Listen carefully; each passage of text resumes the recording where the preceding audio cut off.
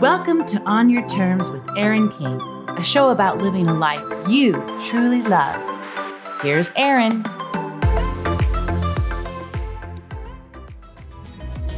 When you first started your venture, is it because you wanted to be in control of your own destiny? Same. Well, Jeffrey Shaw has a follow-up question for us. How'd that work out? There can be a huge myth around the beauty of self-employment and how freeing it is, yet we all know the reality is sometimes being self-employed can feel like we are running on a hamster wheel like a hot mess. Jeffrey Shaw is my guest on the podcast today, and he is one of the most preeminent portrait photographers in the United States. He's worked with everyone from Anheuser-Busch, Twitter, Wall Street execs. He's been on Oprah, CBS News, People, O Magazine. He's spoke to Harvard University, you name it. He's the author of 2 best-selling books, Lingo, and his new book, The Self-Employed Life. He's a LinkedIn learning instructor, and his podcast, Creative Warriors, is one of the top 15% of all podcasts. He also has a TED Talk. He is passionate, he is humble, he is kind, he is creative. And in this week's episode, he drops so many gems around everything from how to set up better circumstances for success, how to reverse engineer your current unhealthy ecosystem, and he walks us through a formula for self-employed success that has 3 pillars: your personal development, your business strategies, and how you can level up your daily habits.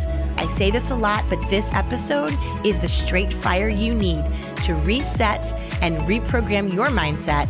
Here we go. Erin King here, and I cannot tell you how beyond stoked I am to welcome today's guest, you guys. Put your hands together for the one, the only, Jeffrey Shaw.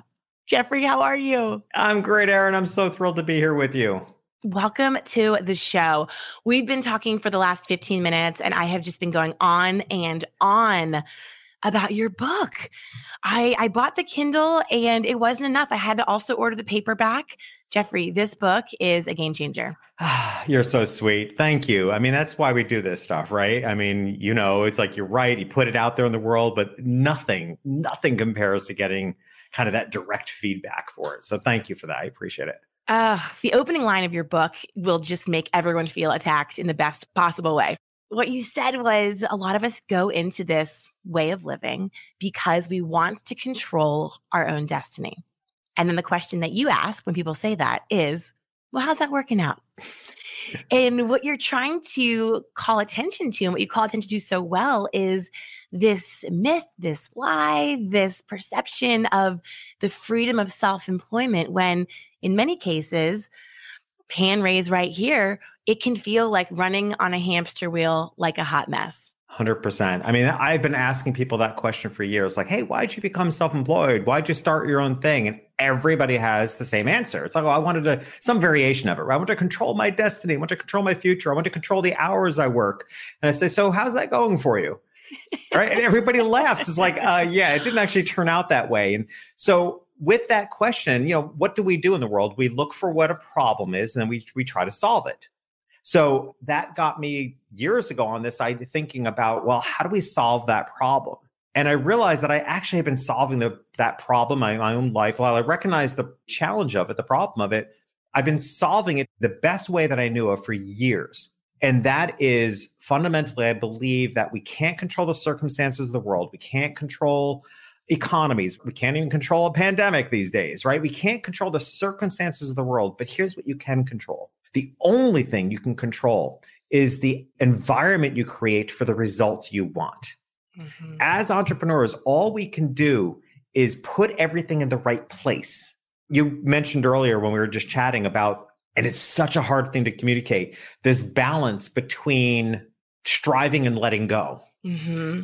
And I think it's one of the biggest challenges for entrepreneurs is because we're striving, we're pushing, but there's also a letting go part. And I think that's where, so where you grind it out, where you work hard is in putting everything in the right place, creating the environment.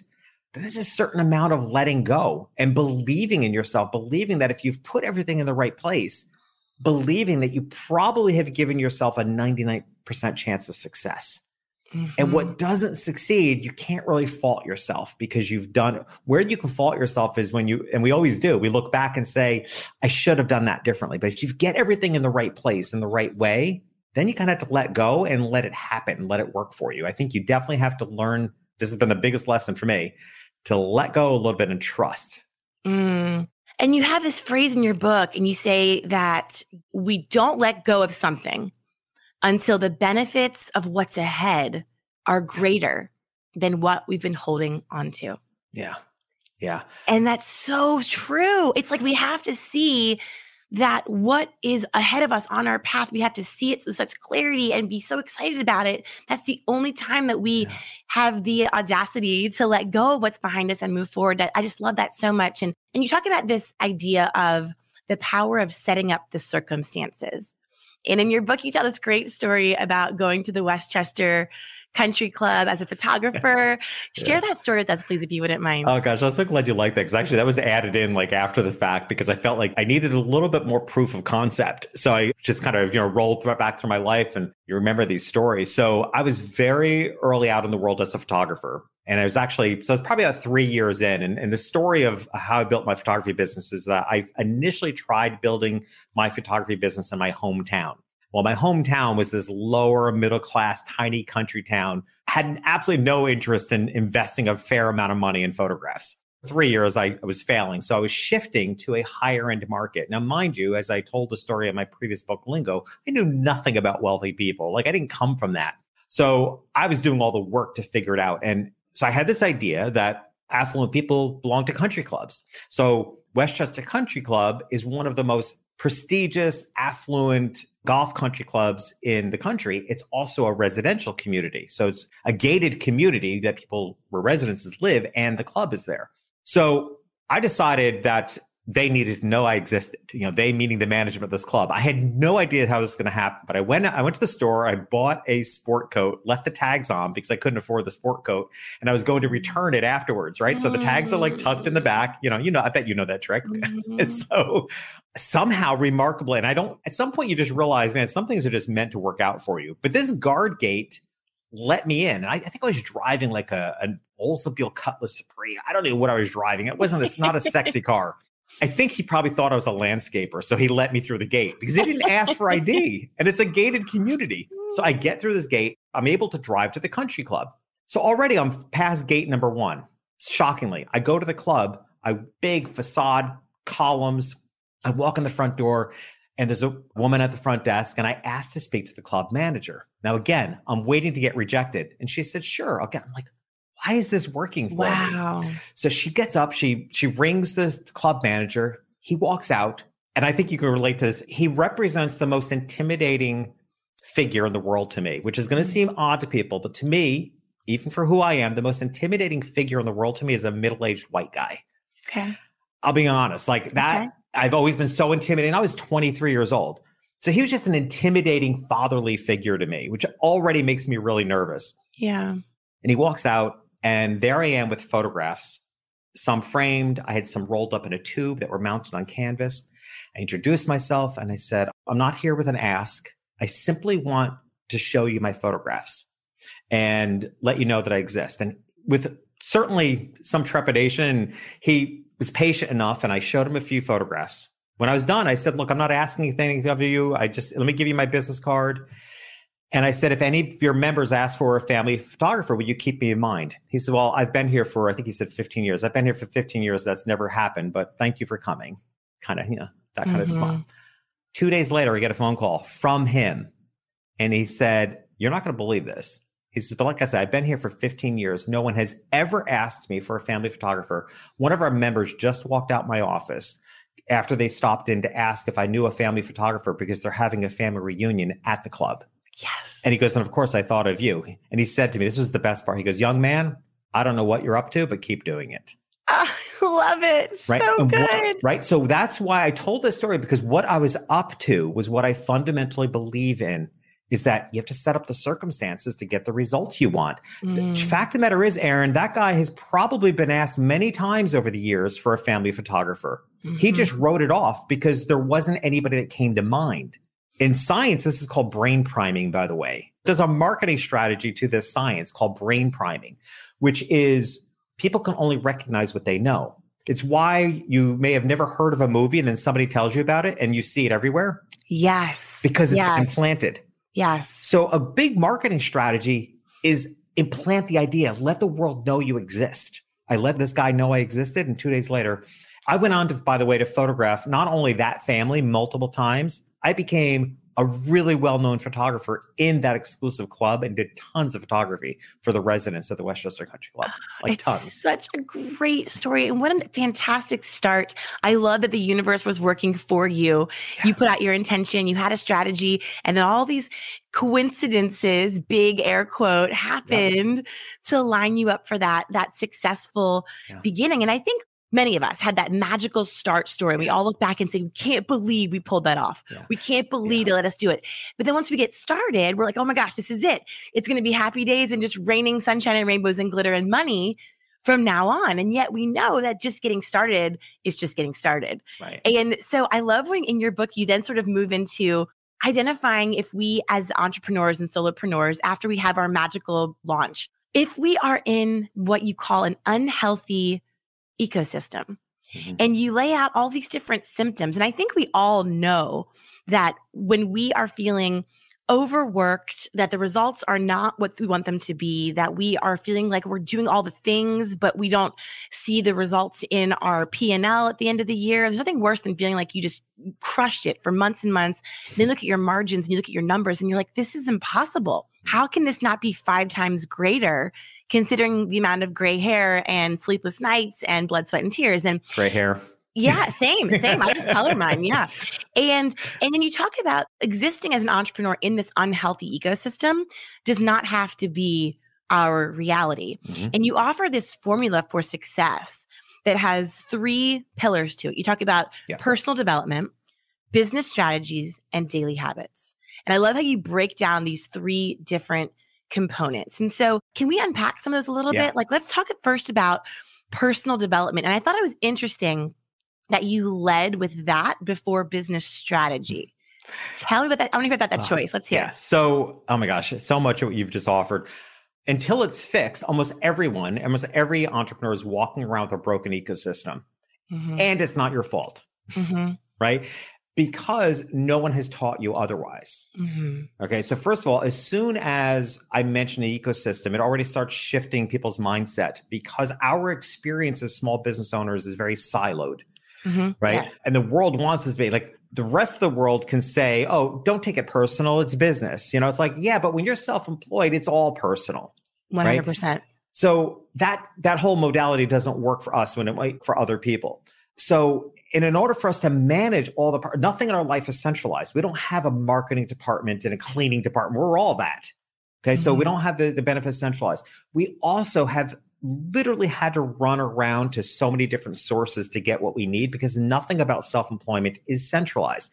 We have to go to conferences, we hire gurus and we hire coaches and we buy online programs. So we're running all over the place to get what we need because nothing's been centralized for us. There isn't I should say there isn't. There is now because I'm just launching the Self-Employed Business Institute to solve this problem. But prior to this, that's why I'm launching it, because there's no educational format that actually is realistic as a self-employed business owner that brings it all together. So it's not your fault because literally the world has not been set up for you to have everything you need in one place. You're running all over the place. Even us with this podcast, I had the wrong time scheduled and then I couldn't do the other time. And you were probably like, this girl's a hot mess.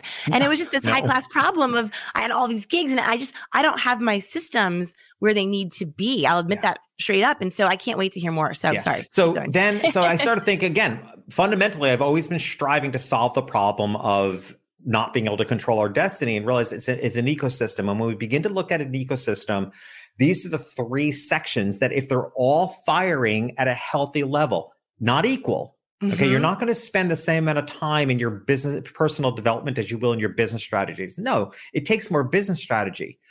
But the problem is that most people are putting all their effort towards the action steps, the business strategy, at the sacrifice of personal development and the daily habits. So let's break it down. As you said, the personal development. The reason I start with that is that there is no other choice. And that is fundamentally one of the problems. It is pointless to keep adding more to-dos, adding more action steps until you have done the personal development work to increase the capacity for the more action to work. And capacity is the key word here. What I'm striving to help people to do is to increase not just the capacity of what their business can handle, but their inner capacity. Mm-hmm. You can't have more success in your life until you truly believe you deserve more success. Right?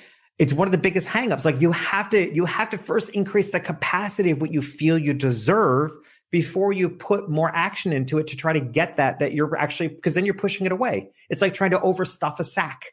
Mm-hmm. So we start with personal development so that everything opens up. What opens up is what you think you're capable of, what you now know you're capable of, what you believe in yourself, what you think you deserve. So you have literally created space around your being. So now when you get to work and take those action steps, bring it on. I deserve more. I'm more. It's way beyond abundant mindset. It's again, creating the circumstances for the more to fit in. Erin, I cannot tell you for years how often clients reach out to me for coaching. They're paying me money to increase their business. And then they come to every coaching call telling me how overwhelmed they are. And I'm like, do you see the irony here? Like you're asking me to fit more into what you already can't handle. So before we get into the more, we need to fix the overwhelm. We need to fix the attitude of not being able to handle it. Can I just tag on for a second? I love everything about this. I literally have chills. You're speaking to me. Selfishly, if no one else is picking up what he's putting down, I am getting so much out of this. So thank you so much. It's not about the more. It's not about all the things anxiety. It is about having the discipline and the focus to find the one and to go deep and narrow, because we just don't have, to use your word, the capacity to keep adding on. There's a quote that I recite by Jim Rohn in the book constantly, to the point where my editor made it say, I'm going to say it again, like, because I say it so many times. The quote is that your level of success rarely exceeds your level of personal development. Anytime I've ever wanted to grow my business, I grew myself first. And that is the secret to success. It doesn't begin with just working harder. It works with growing yourself first and increase the capacity so that the work you do is efficient and effective. So that's why I start with personal development.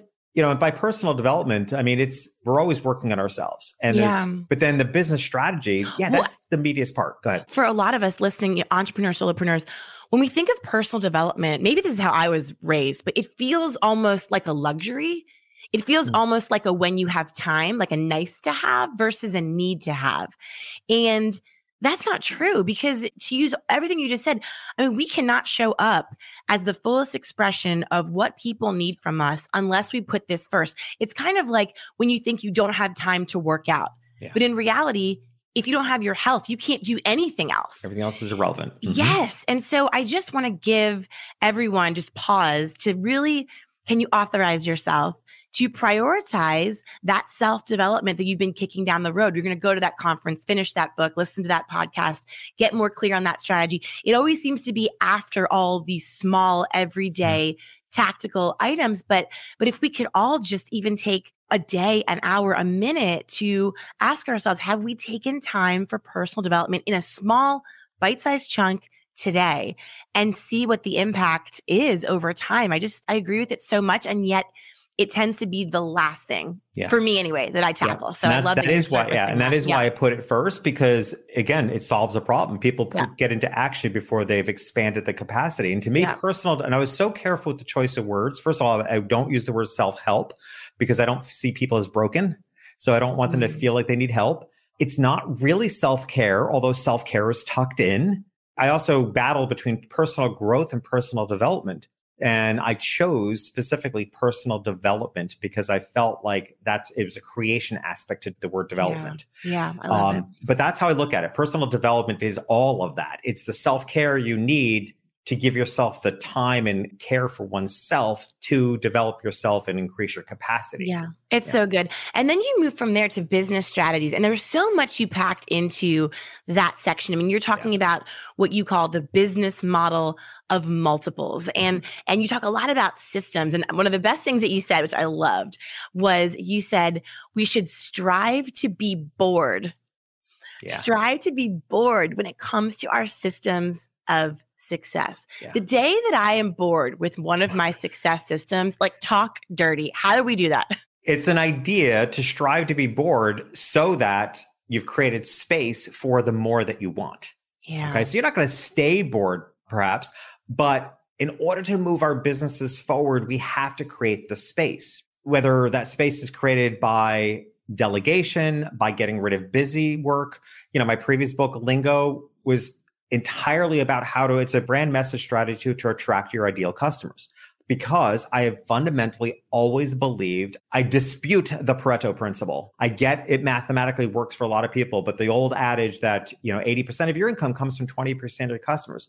Great in theory, might work mathematically. The problem is what that really means is you're wasting your time on 8 out of 10 customers. Like, who has time for that?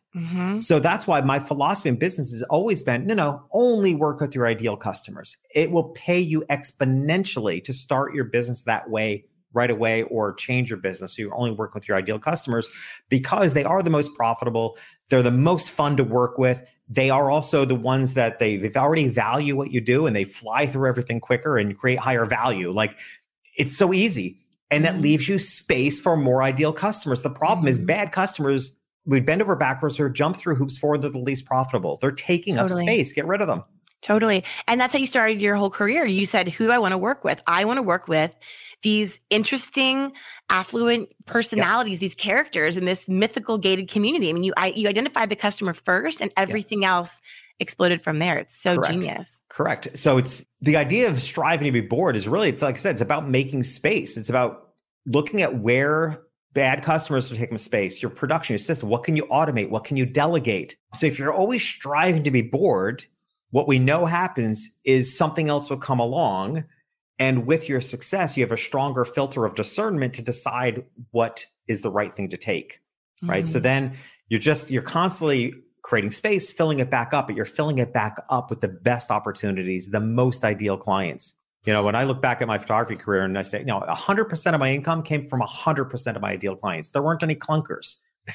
It's so true. I mean, even running my agency for 10 years, it was always the clients that drove us insane, that nickel and dimed you, that had the smallest contract. And then the clients that you had a great laugh during the strategy session, they spent no problem, paid on time. I mean, it really is true. And there's just for a lot of us, we're so afraid to say no to clients that aren't in alignment with who we are. We're just so afraid of releasing them. And it's crazy because I'll never forget when I fired my first big client, and I talk about it in my book. You probably have one of their credit cards in your wallet right now. And it was like, you can't fire so-and-so. And it's like, yes, we can, because everyone's miserable. It's not that much money. We already have the vanity metric of having worked with them or whatever their value was going to be. And it was so crazy because once we freed up the space, to use your term, well, sure enough, 5 more clients that were smaller but more fun and brought us more joy came in right away. But we didn't have space for them before because this big, giant, annoying whale that wasn't even our people was taking up that room. So I love that you say about find the client, create the space, and then just watch the magic unfold, right? Okay, my number one criteria for who my ideal client is, it's selfish. Who enables me to do my best job? I love it. My number one criteria, I will not take on a client. In fact, I actually have a name for them. I call them entrepreneurs. I mean, it sounds really negative, but there are a lot of entrepreneurs out there. There are a lot of, and they will throw money at you. They're the ones that they will throw money at you, but I can feel it that they're not going to do anything with the help that I give them, which means they can't end up being like in my portfolio of successful clients. Yeah. So I don't take them. Yeah. And well, I love that. I love it. And it sounds so easy and glamorous, but it really gets hard. But the good news is once you snip one, once you do it the first time, it's like a gateway firing. And then all of a sudden you're like, that felt pretty good. And you'll have the regret. You'll have what I had, like the firer's remorse, where like the next day I'm like, what did I just do? Am I an idiot? But then once you do it the one time, it gets easier, right? And you start to see the success happen. So, and the universe is nasty, Erin. And you know this as a speaker. You know that when you take that free speaking gig, or maybe you used to, you know that a great paying gig is going to come along at the same time. So the universe is nasty. Murphy's Law. It's going to pay you. It's going to teach you that lesson. It's so true. So Jeffrey, one of the things I also love I love so much about your book. Oh my gosh. But I love that you describe the emotional journey of our customers. And you have this beautiful model that you create, this beautiful visual model. And you lay out all these different things, the look and feel of your brand when they first meet you, how you create the connection, the problems you can help them solve. And you go through all these different, this sort of customer journey. And you have it shaped sort of like the food pyramid, but obviously we know it depends. Sometimes it's a little bit of more like a tangled shoelace. Sometimes it's not so linear, but the steps you have, each one was so important. What I found to be really interesting was the very last step of the customer journey was what you said, your authority. Why you're the expert. And I found that so interesting because typically what you see, whether it's in how we market ourselves, present ourselves with our business development, it's usually an inversion of that where we lead with our authority, but you put that last intentionally. Yeah. So with all due respect, I love Simon Sinek. I'm so glad he started the world thinking about why, particularly the business world, and has been saying start with why since 2012 when his TEDx talk. The problem is, what that became is everybody talking about themselves. And being in business is not about you. It's about who you serve. So my philosophy is end with why. And that's why I call it the authority section. And it is, from a marketing perspective, so much more compelling because in the emotional journey of your business, in the book, I use the example of a homepage and a website because it's a good visual for people to grasp. Okay. So it's all about the person landing on that website. It's when that opens, they need to feel like they're in the right place, right? There needs to be a standout statement that speaks to them. It then needs to the very next step on the process. They need to feel like you are in their head. To me, our goal that we're striving for in marketing is for people to say, wow, it's like you're in my head. That's my entire goal. It's not a compliment. It's not what I'm trying to get people to do for myself and for the clients that I coach. Is I want their customers to say to them, wow, it's like you're in my head. So right after they know they're in the right place, you then want to really tap into their emotions. And you're able to do that. And this is how I coach because we want to understand what are those emotions? What are the emotional triggers of the people you're going to serve? What are the intimate things you can say that they're like, how do you even know this? I'll give you a quick story. One of my favorite clients, a company called Ogallala Comfort. Ogallala Comfort makes really high-end comforters and pillows, and they're made out of milkweed instead of down. It's fascinating. And there's a whole bunch of reasons why. One of the reasons why milkweed is such an amazing substance for a comforter is breathable. It's much more breathable than any other bedding material. So on their website, the compelling statement, it says, imagine comforters so breathable, you don't have to stick your foot out. Right? They have gotten so much response because you know what? If you ask people, most people sleep with one foot outside the comforter. Why? Because your nerves on the bottom of your feet control your body temperature. It was such a weird thing to say on a website that people were responding to. And it's almost like you're in our bedroom. Like, how do you know that? Like, how do you know I sleep? Are you watching us sleep? Right. It's a little weird, but it creates an intimacy. So you're going through this process of it's all about them. It's all about them. It's all about them. And then when you get to the end, which is why I say end with why, you share why you do what you do. You share what gives you the right to do this. And what happens to the visitor or the person experiencing this journey with you in lingo. Lingo is all about imagining what you want people to say. I want people to say in their head at that point, oh my gosh, it's no wonder this is what you do. Yeah. It's after you've sold them, if you will, you seal the deal by them feeling like it's no wonder this is what you do. I can't choose anybody else. Done. Yeah. You're basically saying, show them what an authority you are throughout the process without even having to tell them. Show them that you get them. Yeah. That's really what it comes down to. Like, show them you get them. Yeah. And then tell them who you are and why you do what you do. And you've sealed the deal. It's so strong. And it goes hand in hand, I guess, pun intended, with what you call hug marketing, which is this honest, transparent, authentic human approach to how we present ourselves online, offline, all the time. how do we know if the way that we're positioning ourselves is in line with what you call hug marketing? And what is hug marketing too? So this is my favorite thing in the book, honestly, because most marketing words are horrible. I hate the fact we refer to people as a target audience or target market. All the words in marketing are such a bad energy. And again, I'm such a believer of the energy of words. That's why I wrote a book called The Lingo to teach people how to use the right energy of words. I'm such a believer in taking responsibility for what you say and the impact it has on other people. One of those marketing words that I just have always hated is a marketing funnel. Because first of all, it's visual. When I think of a marketing funnel, it looks like you're open-minded and open-hearted and wide open at the top, but it's got this conniving energy to it that I'm going to take people through a process and squeeze them through a small hole at the bottom. There's a conniving to a marketing funnel. It's almost too strategic-minded. Like, I get it. I'm a businessman, but it's a little conniving to me. So I've always been looking for something else. And I came up with this idea. Actually, it started from, as many things do, from the inside out.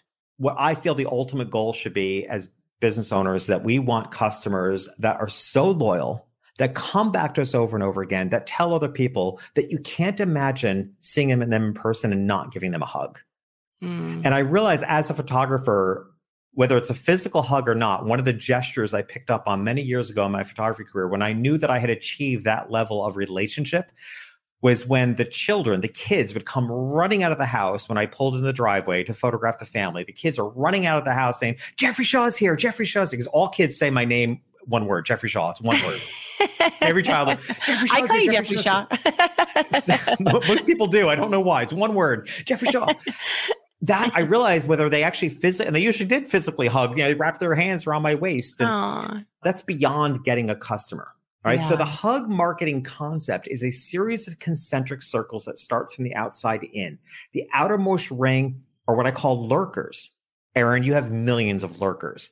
Millions. Like, lurkers are the people that are watching you from afar. You don't even know they're there and you don't know them by name, but they're really important. They're the people that are watching all the amazing things you do on social media. You're, I don't know, what, gazillion Instagram followers? Hardly, but you're sweet. I've lost track. Like, we all aspire, but those are your lurkers. The strategy, though, is to understand, how are you taking responsibility as a business owner to bring them from lurkers to the next circle in, which is curious. What are you going to do to make them curious? And once they become curious, what are you going to do to get them to become engaged? Like, how do you, which you, again, you do so well, how do you get people then actively engage in what you're doing with the hope that you're then going to get them to connect with you? That's when they likely opt into your email list. That's when they have surrendered that it's now a two-way street. Because up to then, they've been watching you from the outside and they're in control. When they connect with you and surrender their email address, they're welcoming a two-way conversation, which needs to be respected. Okay. But then it's from there that you're hoping to make them a client or a customer, but we don't want to stop there. The next goal is, how do you turn that customer into the hug customer? So hug marketing is, for me, largely visual, because I just couldn't energetically look at people from open-hearted to squeezing them through a hole. I wanted to look at them. How do I bring them from the outside circles inward? And I also look at it just, central. Like, how do you bring them to your heart? How do you get them centered to you when you would see them and you give them a hug? So it has completely, over the years of doing it this way, has inverted how I think about marketing, to the point that we actually, internally, we don't have a marketing plan. We call it an enrolling plan, because I want to take responsibility for what I need to do to enroll people, to get to them to walk towards me. It's not up to them to walk towards me. It's up to me to be interesting enough to get people to walk towards me. Jeffrey, I love it so much. And I love that you are so true to your own personal brand, because every single thing you're talking about, you weave in this refreshing positivity. You have such positivity. I don't want to have a funnel because it's squeezing people. I don't want it to be a target because you're shooting people. I don't want it to be like, you're very intentional about your positivity, and not in a toxic positivity, annoying rah-rah way, just in a genuinely good human way. And I think it's a great segue into the third aspect of your framework, which are your daily habits. Yeah. And one of the daily habits that I am obsessed with is what you call your, again, with the positivity, your what's going right journal. Tell us about the What's Going Right journal. I love this. Just changed my life. And I developed the idea of this at a very low point. Broken relation. I just moved to Miami. It was a broken relationship. It was a really rough breakup. A lot was going wrong. And I had to turn it around. Made a decision to stay in a city where I didn't know anybody because I moved here in a relationship. It broke up shortly after. So I needed to turn that ship around. It was not going in a good direction. And what I love, Erin, and hopefully this is evident, is I can be as spiritual and woo-woo as anybody, but I really like tangible results. I won't only put effort into the woo-woo unless it's going to pay off, right? Fair enough. Because I'm just not kumbaya. Like I don't do, things just for this. I like results. And I also like efficiency. And that's one of the key components of being self-employed. It's like, man, we have to do things at a really highly efficient level because we don't have time. So I was looking for what could work. And I tried a gratitude journal. Like I totally respect gratitude. I love the concept of gratitude, but I'm pretty grateful if I'm waking up and I'm breathing and the sun is shining and my dog is next to me. Like I'm not seeing anything positive coming from this. So I had this idea, just again, working with the science of the brain, because as humans, we are still, maybe always will be, wired towards survival. We're wired towards our threats. We're wired to negativity. You can hear, as a speaker, right? Don't you focus on the one negative review of your talk? Always. Like not the 500 that were positive. Mm-hmm. We're wired that way because we're always looking for the threats. What's a threat? Nowadays, the threats are not lions and tigers and bears. The threats are our sense of value, our sense of self-worth, our sense of ego. Those are serious threats to our well-being. And so when there's a threat to that, that's all we can focus on. The What's Going Right journal reverses that, scientifically reverses it. So what it is the practice of, it was a bit of a struggle for me in the beginning, especially because I was starting it at a down time. It is sitting down and journaling what's going right. I start every sentence. What's going right is, what's going right is I'm meeting some really awesome people who might lead to deeper relationships. What's going right is I got a new client. What's going right is my relationship's going. What's going right is it's forcing the brain to see what's going right. Everyone can agree, because this has been said enough times, that what you focus on, you get more of. If you focus on what's going right, it starts feeding on itself. Next thing you know, you've journaled for 5 minutes in the morning, but throughout the day, you're like, okay, that went good. That went right. Mm-hmm. Right? You start seeing more of what's going right, and it just tips a scale so that you brush off what's not going right much quicker, or what's going wrong, and you focus because you're focusing on what's going right. It has been the simplest practice with real tangible results that if I'm off habit, I can feel it. Like I can feel I feel like I'm not noticing what's going right. And we're talking, and I said this early on, like these three parts of the ecosystem, personal development, business strategies, daily habits, they're not in equal amount. We will always put more effort into business strategy. Mm-hmm. What I teach are daily habits that take maybe 15 minutes a day, 10 minutes of meditation, 5 to 7 minutes journaling, affirmations. I'm a big believer in, but I do affirmations while I'm walking my dog. I'm running this through my mind. So you can multitask in that sense, but incredibly efficient. Meditation to kind of clear the mind, open it up. And then I journal, the What's Going Right journal. The combination of those two things has always, for years now, has set my mind in the right place. I have countless clients that have adopted this practice of the What's Going Right journal. And I think it's a game changer. It really is. And I loved in your podcast when you opened up by saying, what's going right for you right now? Yeah. And it's a rewiring. It's an intentional shift in focus from threat to celebratory. Yep. And it's a choice. And I think it's fabulous. So before we wrap up, I want to talk a little bit about how getting clear about what you want to get away from is as important as knowing what we're running towards. So we've kind of tackled positivity. We've tackled the What's Going Right journal. But in the book, you do talk about identifying things that are not for you, not going right, not your jam, and how that's sort of the first step we have to tackle before we even know the direction we should run towards. So how do we get clear about what we should get away from? You're tapping into something negative. But here's where it comes from. It's a combination of things. For one, it was observation of coaching clients that weren't actually making the changes that they needed to make, particularly coaching clients that where it seemed more evident were coaching clients that were struggling financially. I finally came to the conclusion, as I boldly said to one client, I said, you know what? The problem is you don't hate being broke enough. Like, and it was actually a profound, it just like came out of my mouth, and I'm realizing that is fundamentally the problem. You don't hate being broke enough. So that's why you keep circling back into it. Right? It's like an addiction, right? I mean, she keeps moving forward. She was moving forward, going back. And I said, you just don't hate being broke enough.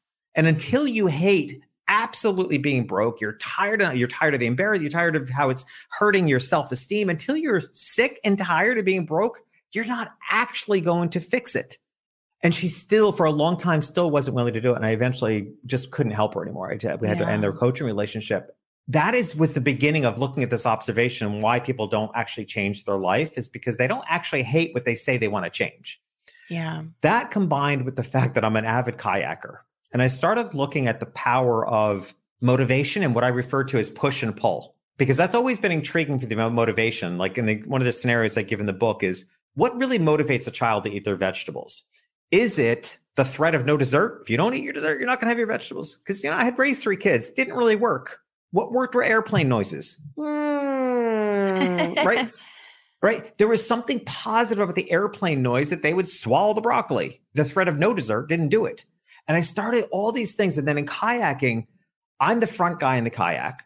Rob is behind me. And the only reason I'm up front is because I can cross my legs from years of yoga and he can't. So I take the front seat. Right? I love it. That's the only reason. But what I realize is that we're paddling in a 2-person kayak. When he stops paddling, we pretty much come to a halt. Why? Because I'm dragging all the weight behind me.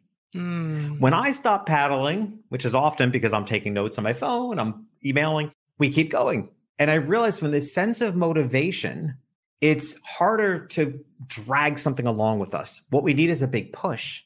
This is where I came up with this idea that motivation is a dangling carrot. But what we need first is momentum. The momentum comes from the jumping off, from getting away from what we hate. If you imagine those Olympic divers jumping off the edge of the pool, that big push is powerful and likely determines whether they win. Yeah. So in order to really move forward, in order for motivation to even matter, we first have to determine what is it that we are so sick and tired of that we want to get away from, that we're ready to do something about it, that we take that big push off the edge and get going. So good, Jeffrey. It makes so much sense. And I'm thinking about so many situations where pulling or dragging or whatever term you want to use, it feels so insurmountable. And yet momentum, someone just shoving you off the ledge or ripping off the Band-Aid or something that's more of an aggressive, someone just, lighting you from behind. You're like, okay, that makes sense. So I would love for all of us to challenge ourselves and think about where are those situations where we should maybe stop trying to drag and find a little push and find a Rob. Maybe we need to all find a Rob. Maybe that's the answer, We should all find a Rob. We should all find a Rob. So tell me about, this is one of the last things I want to talk about. I could talk to you for hours and hours, but in the book, you talk about the importance of protecting our capacity to serve others. Tell us more about how we can, first of all, identify if it's time to do a better job of this. And then once we identify that, how can we protect our capacity to serve others and why is it so important? So I think I would start with even identifying what kind of profession you're in. And I say that because if you're in a giving profession, a coach, a consultant, a speaker, I mean, you know how exhausted, you're in a giving profession when you feel different afterwards, whether it's exhausting or maybe you're charged up, but at some point it's draining, especially for your audience. Like, it's not like most of them are not punching clocks. Okay. No. So you're likely to be in a giving profession. And for me, I lived so many years in Manhattan. I didn't think I'd ever leave Manhattan. That's where my base was as a photographer. Manhattan made me think bigger. It got me out of my head. As my mother said, it's why I came out, because when I told my mother I was gay, the first thing she said to me, is it because you moved to New York? Kind of, in a way, in its own way, because I felt like I had permission to be myself. I got out of the little country. And so it made me think big. The problem was that my career had shifted without my realizing it, from being a full-time photographer to photographer and coach and speaker. And it was when I came to Miami, and it is entirely why I live here. I came down here for 3 months, just doing the snowbird thing, and realized, oh my gosh, I need a different way of living than New York City, because thinking big is no longer the number one goal. The number one goal is recharging. I need to be someplace where a walk on the beach is going to refuel me, because guess what? I'm right back on a plane again. Yeah. Right. The life I live now is draining. I'm coaching people. I'm pouring everything I've got. I'm speaking, I'm traveling, like many of us are. So first of all, identify your career, and you have to proportionally how much you're giving, you have to refuel that reservoir. Think of it as a tank of water. Like you have to refill that. Otherwise, you're going to run empty. I actually am a huge proponent of just pay attention to your environment. Aaron, I've got a candle burning right here. This is my Breathe candle with peppermint and vanilla. I light candles based on what I feel like I need. Like what's the scent I need? When I'm doing virtual gigs, I burn a relaxation candle because I'm naturally going to be overly hyper. So let's bring it down a little bit. I'm really big on environment, and that includes where I live and making sure you're refilling. So identify what you need. For me, unlike you, like, and this is the other thing I just want to offer to other, many people can't do it as dramatically, but every day of my life looks like this. I take my dog for a half hour, 40-minute walk in the morning on the beach. The big thing for me, which is an everyday practice, I go somewhere around 6:30, I go for a 4-mile walk. Any direction I walk from where I live is going to be beautiful. I can decide whether I want the trees or I want the ocean or I want to be right down the middle of the city because I love the noise and the buildings. So I decide every day. I refer to it as my day bookend. That's how I bookend my day. And it is something I look forward to. Like it's, 3 p.m. right now as we're speaking Eastern time, and 3 hours from now, I get to go for my 4-hour walk, and I'm looking forward to it.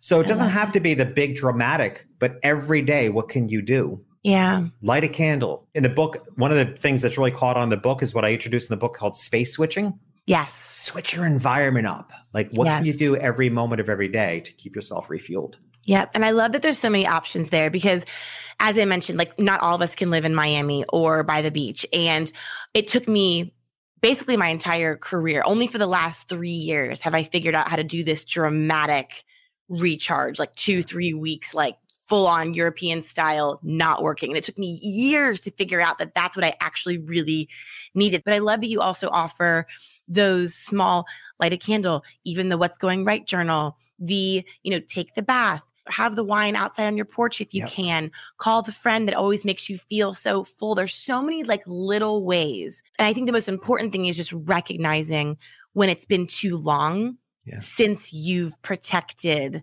that capacity. Rob and I have a phrase, and I guess it's in part due to where we live, but it's also an acknowledgement that I think anybody can say to themselves, no matter where they live, we should live our lives like we live on vacation. Yeah. Right. And it doesn't mean that we don't work. Like there are plenty of us do have a combination that blend of work, but that's the way my life feels like. My life feels like I'm working while on vacation because I've chosen to live like I'm on vacation. I'll jump in the pool in the middle of the day. Rob and I talk about all the time. It's like, we live like we're on vacation. I'm like, that's actually what the life should look like. Why we should be so divided, like work and vacation. We work like we're on vacation. I love that. Hartman always would say, we have to make sure we're always creating a life that we don't need a vacation from. Yep. 100%. And it's so good. And so we're doing a pretty good job. I do need a vacation and I'm excited about it, but we're doing a pretty good job. Yeah. You do your best, right? But yeah, that's so good. So, I mean, anyone that is listening, Jeffrey Shaw, you have workbooks, you have programs, tell us all the things, all the ways, and also tell us what you're reading, because you're reading a great book, you said too, right now. Yeah. So all the great things. So the thing I'm without a doubt most excited about, right? Yeah, obviously I'm really excited about the book, The Self-Employed Life, but it's everything that's led to. And what that's led to is I'm now launching the Self-Employed Business Institute. I'm so excited about this because a book will people will read the book, but in an educational format where I can coach them and teach them, now I can change lives. Like I'm so excited. Yeah. So we're in the middle of launching that. And so excited. They can check anything they want at jeffreyshaw.com. That kind of leads to everything. The book I just finished by John Jantsch, who wrote Duct Tape Marketing. It's called The Ultimate Marketing Engine. Really good. Okay. What I like about it, and I said this to him in the interview, it's like a real conversation about marketing. Like this is marketing perspectives from somebody who's actually done the thing. Right? I mean, it's not an academic version of marketing. It's not some guru. Like there's some really, like one of the things he talks about that's so practical. He talks about scaling your business with your customers. Because you know what? Most of us scale our businesses from the outside. We want more volume, more customers, more services.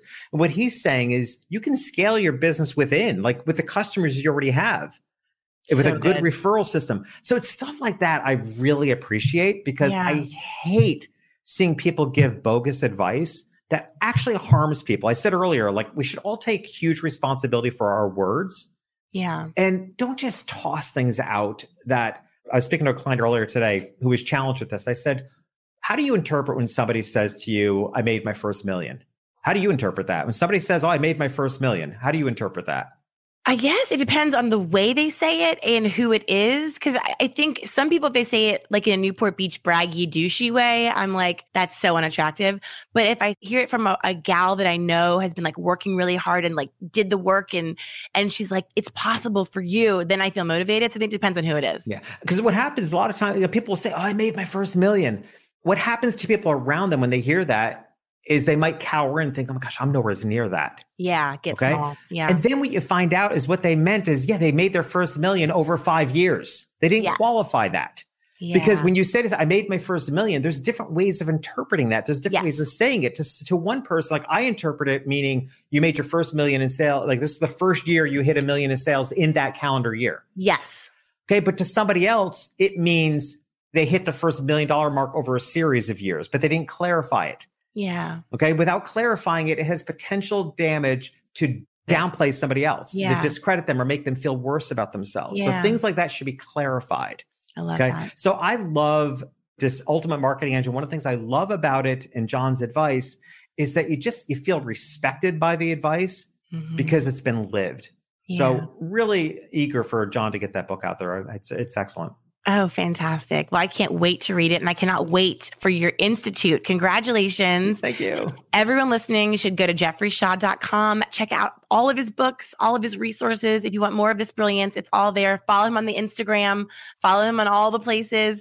And Jeffrey, I just cannot thank you enough. Thank you so much for investing your heart, your mind, of course, your time with me here today. And it is my deepest hope that you have gleaned at least a few new nuggets on how to better live a life that you love on your terms. You can subscribe to see all of my weekly episodes. And if you have time, you can send a screenshot of your review of the podcast to onyourterms@erinking.com. And you'll be sent a free access pass to my Digital Persuasion Masterclass, where you'll learn how to attract attention, increase your influence, and sell smarter from behind the screen. I hope that you'll join me next week for another episode of On Your Terms. And until then, let's connect on Instagram at mrs.erin.king. Till next time, friends.